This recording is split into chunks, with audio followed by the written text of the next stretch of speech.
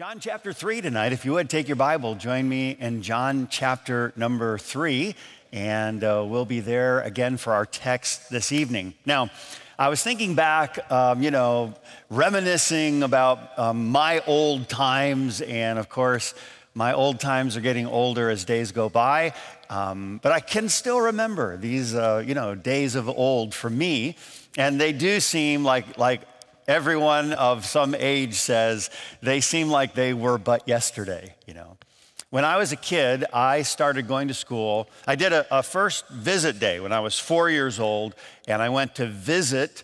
They had a special day at school where you would go and kind of experience, a couple hours of what a day at school would be like. And that was my school. It was a couple blocks away from my house. We walked to school, and it was called Lincoln Elementary School in Adrian, Michigan. So that's where I went to elementary school, kindergarten through fifth grade. And one of the things I was looking forward to, of course, when I went to visit Lincoln, and I went to class, trying to think of my teachers' names. First grade, Mrs. Joseph was my kindergarten teacher. Mrs. Skeels was my first grade teacher. Second grade teacher, I can't remember the name of my second grade teacher. Third grade, I remember her name because her name was Mrs. Chambers, and her classroom was actually in the basement of Lincoln Elementary, and we called it the Chambers of Death, okay? So that was third grade. Mrs. Harbor was fourth grade. Miss Avildsen was fifth grade. I had a secret crush on Miss Avildsen. Don't tell anybody, all right? And that was, I still can't remember my second grade teacher's name. That is completely lost to me. Oh, I know what it was. Oh. Okay, so in second grade, I tell a story about this. In second grade, I cheated on a word. I know, confession is good for the soul, okay? I can't believe I couldn't remember this, but yeah, I'll tell you the whole story sometime, but I cheated on the word cow in class. And my teacher's name was Mrs. Heffron. So that's Lincoln Elementary School. Okay, so you say, well, why are you telling me all about Lincoln? Well, when I was, going for a visit, and then obviously I'm going there for class, I was really excited about the playground. The playground. Now, we had a real deal playground, okay? So, we had the kind of playground where you could get hurt on the playground equipment. Today, when we were putting in playgrounds and stuff in our previous church, you had to bubble wrap children before you would send them out to the playground because they might hurt and, fall and hurt themselves. This is like an old time playground. So look at this one. Look at this picture. I have a couple pictures. That is a playground. You know what I'm saying? Now, that picture was taken a while ago. None of those children are still living. They all died on the playground, okay? Can you imagine that? Look at that. Go have fun, kids, and they did. Okay, here's another one. Now we had this kind of stuff, Those are some serious swings, right? And what's the deal with the ladder on the side of the swing? I don't know. I don't know. I don't know what that's for. I'm not going to speculate. And look at the kids standing up, Okay, now this we had on our playground. This was on our playground. And that's just like broken teeth waiting to happen. You know what I mean? Actually, you didn't have to put gravel down below. It was just children's broken teeth. And so that was what we had. And then how about this, okay? Yeah, there we go. Now, how many of you ever just got tossed from one of those things like a rag doll? Yeah, that's dangerous, and that's some of your problem right now. Some of you residual damage from the merry-go-round. Man, I'm telling you, we did some serious stuff. You get those things, going so fast that you're just holding on for dear life, and then there's some poor 4-year-old, and he's just hanging on, and you're like, no, I'm pushing until he flies, and so... And now this is what we've come to today. Seriously, does that look like fun? I don't know, can you go back to the first picture back in the media room? Can you go, there we go. Okay, now that's a playground. Now go back to the current, that is really sad, but this is our day, okay? Now, again, this is not the most exciting of the playground equipment, but I will tell you, I did love playing on this next one, all right? So look at the next one. I really loved the seesaw, the teeter-totter, okay? And the bigger the angle, the longer the seesaw, the better fun you would have, right? And now, normally the ones that we had were made out of wood, okay? So they're just wooden, sometimes cracked and everything, and a little iffy, like if you know, depending on who you have on other side, maybe nobody's gonna have fun, you know what I'm saying? But if you get a good teeter-totter, a good seesaw, man, how many of you were ever actually ejected from a teeter-totter? Because, yeah, I mean, and then some of you, you're like of the devil. I'm just gonna say it, okay? Did you ever, you had someone else up and then you just stepped off the deal? Yeah, I'm talking to you, pal. Yeah, it's not funny either, okay? But a teeter-totter, man, I mean, they're just a lot of fun. The bigger, the better. And they're really removing these from playgrounds everywhere. And I'm sure they have some little, one that has hydraulics, But to get on a really good seesaw, teeter-totter, I mean, to get on one of those and just jump, and the other person goes flying, and you jump, and back and forth. Now, there's an impossibility about the seesaw, and that is you both can't be up and you both can't be down at the same time. So when one ascends, and you're 3 steps ahead of me, but when one ascends, the other descends. And you can't do both at the same time. It just would defy the laws of the seesaw. And in some real sense, what the Apostle John is helping us understand in his gospel, and then what John the Baptist is helping us understand by not only his statement, but his life, is I'm not in competition with Jesus.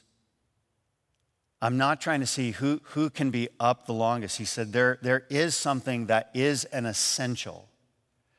And that essential is what we have made our series for these next few weeks. We've titled this series, He Must Increase. This is not one of those, in the Christian life, one of those things that's really good is it's not that idea. He puts it in such dogmatic terms that there's no getting around it. He in a sense, is putting something directly in the face of John the Baptist's followers. And he's saying, listen, there's no other way. This is the priority. This is the essential. Now, last week, we addressed what we called the prerequisites. Okay, what are those things essential before I really get to this? He must increase. And we said some of the prerequisites were first some things that we had to know, and we had to know who we are. Who are we? And John got it. He knew who he was. And because he knew who he was, the ongoing prerequisite was you have to know who you are not. Okay, I know who I am. That means because this is who I am, I also know who I am not. God, you have placed me in your economy, in your plan, for your purposes. You've placed me somewhere. I know who I am. And God, because I know who I am, I also know who I am not. And then we kind of wrap that up with the idea of the prerequisite of you have to know what you're here to do. To what end have I come? God, what is your plan for my life? And And these things are essential before we ever truly get to the place of he must increase. Those are some of the prerequisites. And now we get ourselves to the place that tonight we'll talk about the priorities. The priorities. What then are the priorities for this aspect of he must increase? These are things, again, these are non-negotiables. You don't get to stand back and say, this is kind of like a buffet, and I'm just going to choose a little bit of this, God, and I'll choose a little bit of this, and this kind of fits really nicely into how I see myself serving you. He says, these are not the ways that we approach this matter of he must increase. These are the priorities. Let's, like we did last week, let's just say John 3:30 together. I'll say the reference, then let's say the verse together. You have it in your Bibles, it'll be on the screen. John 3:30. He must increase, but I must decrease. Let's say it one more time, John 3:30. He must increase, but I must decrease. The priorities. Let's look at a couple of them tonight. First of all, the priority of what we'll call departure. The priority of departure. Now, your Bibles are open right now. John chapter 3, look down at beginning at verse number 22, the departure. Now, let me give some context before we jump into the passage. You're turning or you're going to look. What I mean by this is, all right, it's time for me to let go of something. I told you about some of my childhood and the playground and Lincoln Elementary School. Man, I remember a lot of things about my childhood. I had a yellow blanket when I was a little kid, and I still can vividly picture the blanket in my mind. I don't have that anymore, okay? I'm not trying to be silly about this, but it's obvious. When the Bible says, when I was a child, I spake as a child. I understood as a child. I thought as a child. But when I became a man, I put away childish things.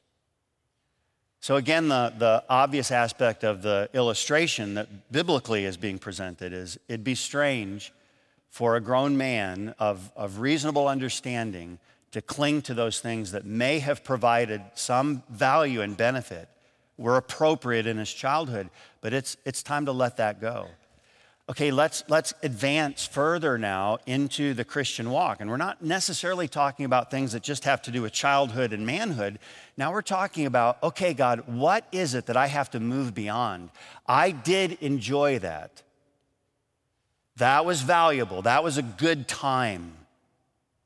But if you have to increase and I have to find a new place in your economy, in your kingdom, are you asking me to let go of something that I have so enjoyed?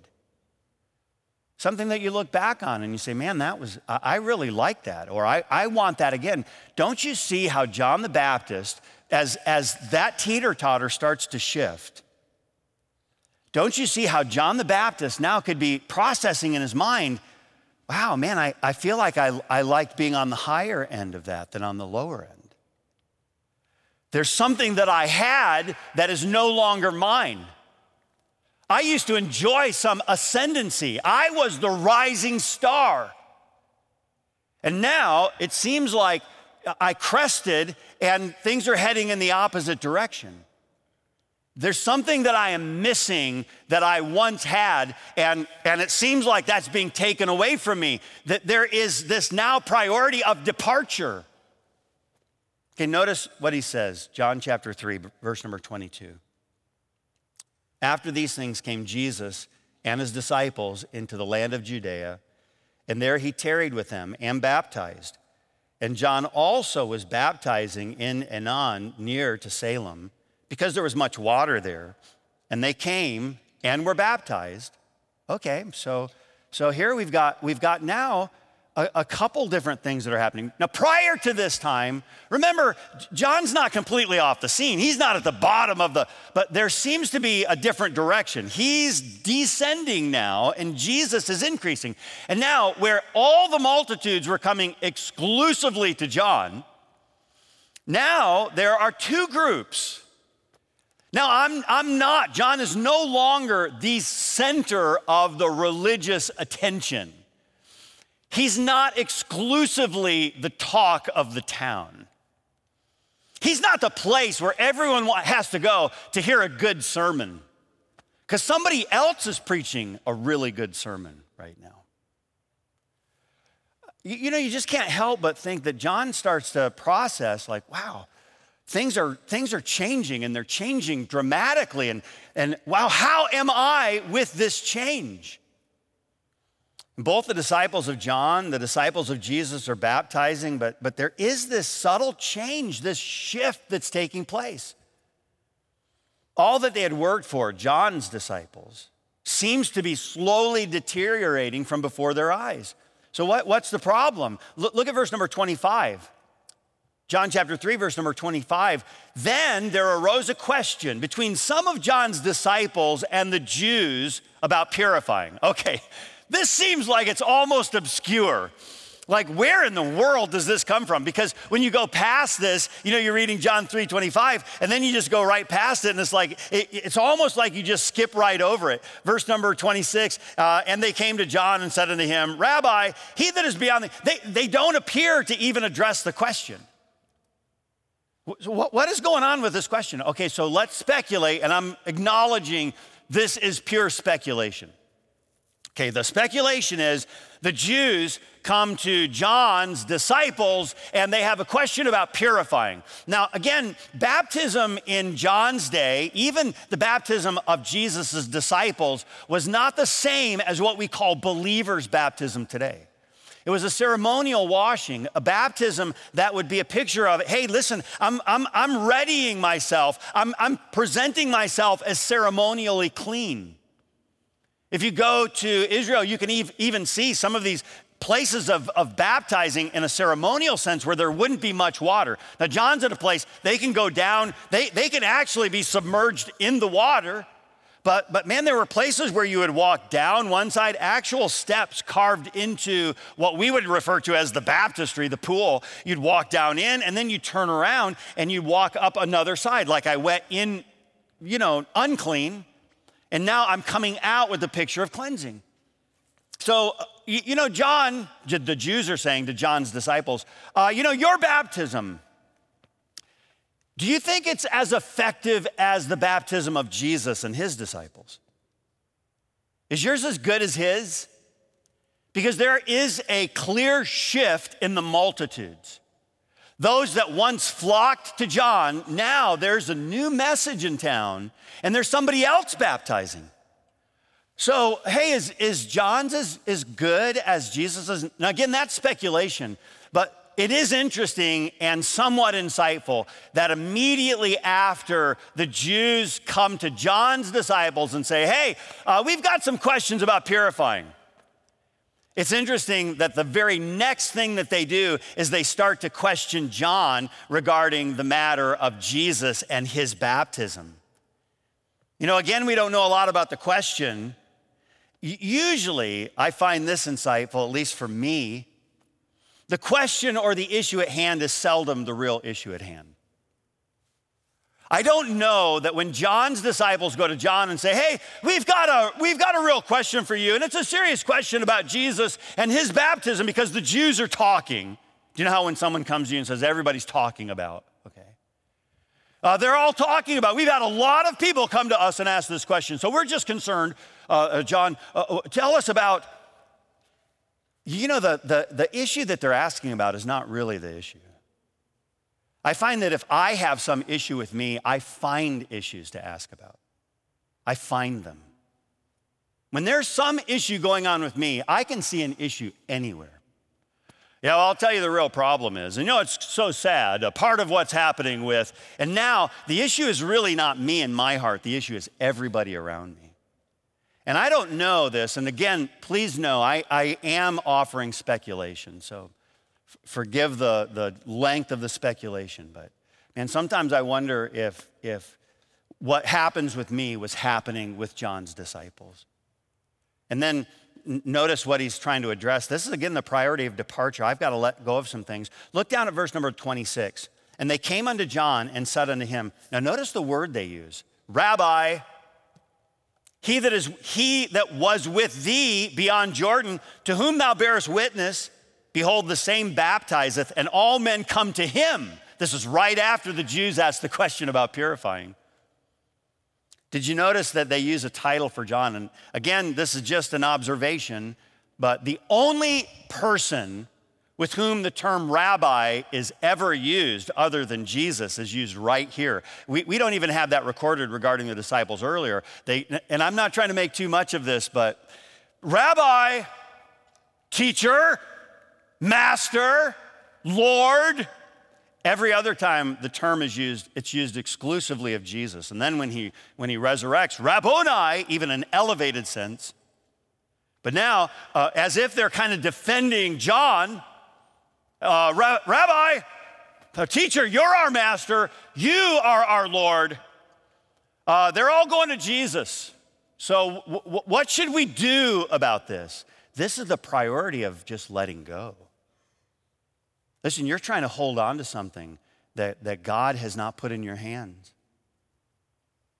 There's not many people in here that don't find it easy to recognize the good hand of God, the good blessing of God. Not many people in here that don't recognize that when you get promoted to a bigger office.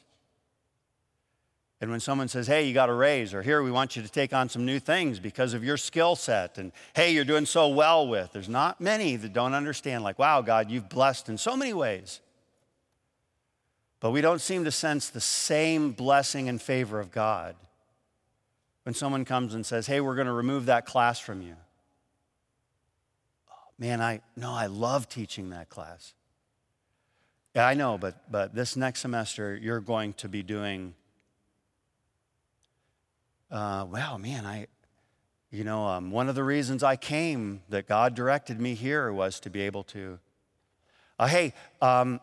we've got a new guy coming in, and this new guy at whatever place of employment is yours, and we're gonna shift this responsibility over to, whoa.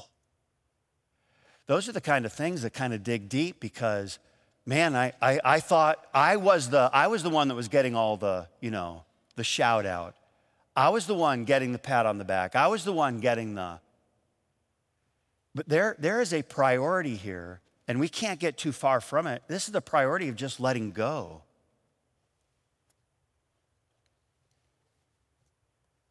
It appears that John's disciples are frustrated that more and more people are following Jesus, leaving them.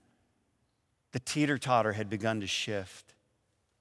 And how easily offended we can become, even feigning some spiritual reason that is actually defending our own promotion. John had been the recipient of all the attention. His disciples were going to do their very best to preserve it. It may be that they had hitched their star to John's ascendance, and they were going to do everything they could to see that star continue to rise. And what John is doing now for his disciples was to remind them of why they were doing what they are doing. At times we can forget about our own priority of not becoming the first priority. At times we can forget about the priority of not us becoming the first priority. John was helping his disciples know that the priority remained the same, not the promotion of self, but the promotion of the Savior. He goes on, he gives them another priority. That's the priority of delighting in another. This is not just the priority of letting go. This is the priority of shifting our focus. Wow, to delight in another. So he gives them this reminder. Look at verse 27 and 28. John answered and said, a man can receive nothing except it be given him from heaven. Ye yourselves bear me witness that I said, I am not the Christ, but that I am sent before him. Okay, listen, John's saying, I'm reminding you of something. Okay, you don't have anything but what was given to you.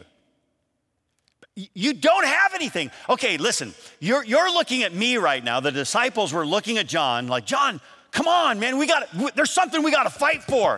We've had those big crowds, and you're the one really that even recognized Jesus. So you've done your part, but we still gotta And John's saying, no, whatever we had, whatever we were called to do, that was given to us by God. We have what we have only because of him. There's nothing valuable in us. It's only valuable because of what he's called us to do. So whatever part he has for us to play, that's our priority. There is a shifting focus. And now, wherever God wants us to focus, that's where we have to be willing to do the same. John wasn't saying, Jesus is pretty lucky to have me on his team. He better continue to share a little bit of that limelight, because if he doesn't remember, I did have it first. That's not what John's doing. John's saying, hey, listen, I know there was a spotlight on me, but I had it because that was God's desire for a time. And that spotlight may start to shift. I may be asked, hey, would you mind stepping over there? Oh, well, this is my spotlight. Yeah, I know. Do you mind stepping over? See, you and I seem to what do I have to protect? Because I've had something, I want something. And John's not saying, Jesus, you're pretty lucky to have me. Instead, he's saying, I'm so grateful for what God has allowed me to do.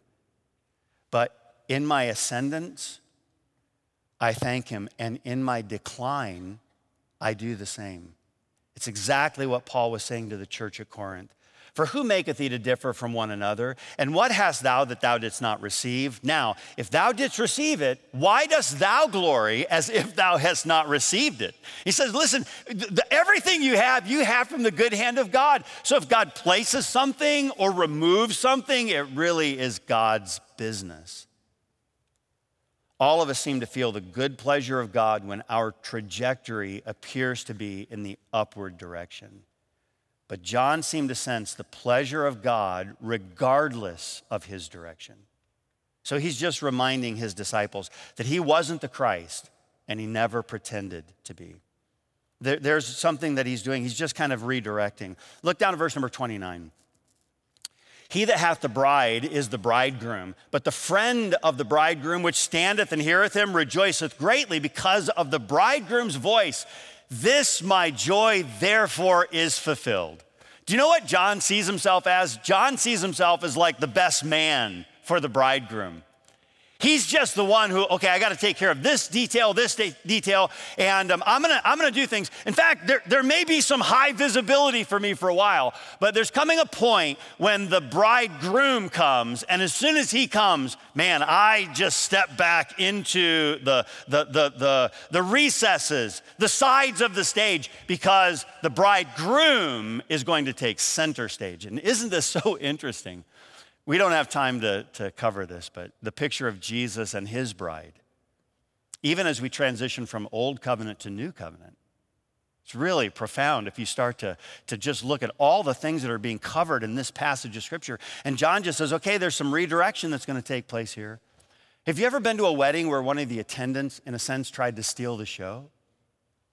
I'm not trying to be silly about this. It's just a little awkward. Because here, there is a couple, there's a bride and a groom that are supposed to receive, like we're gathered for them. And then someone else who's supposed to be there in a supporting role, they don't understand their role.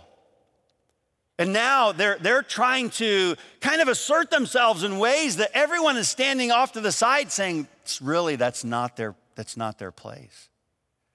John was not going to be that attendant that had to continually force himself into the picture. John is the person who stands off to the side. Now, maybe the photographer says, hey, no, we want you in this picture as well. But he's not standing there asked to be, could you stand off to the side? The last thing that's in this passage, and we'll mention it briefly, it's simply the priority of diminishing self. We see the priority of departure, just letting go, the priority of delighting in another. Now this priority of diminishing self. And we get again to our text in John 3:30. He must increase, but I must decrease. I mention it too often, so my pardon. But I loved camping And I've grown up, I've always loved camping. I mean, you know, in a tent, go out someplace and hike. And I did a lot of hiking, just hiking and then tent camping. Just set up a tent and hike and camp in the wilderness of Colorado. And one of the things that I always look forward to, of course, is building a fire, because you build a fire out in the middle of nowhere, and you watch the sparks fly upward, and you warm your hands, and you melt the soles of your boots, and, you know, it's just great fun. And then to let the fire die, and it's just a glow, and then to lean back in, you know, your little camp chair and look up and see the splendor of the night sky. There's no other competing lights. You're not in town. You're not at a place where there's all what we call light pollution, you know. It's just you and the stars, and it's spectacular. And you watch a shooting star just take off across the sky. It's spectacular. I always look forward to it. I always loved it. But I will tell you, as much as I love the beauty of the night sky, I don't want to trade it for the rising of the sun. And I would get up early. It's still dark outside. And that fire now, if you stir it, you can get it going again.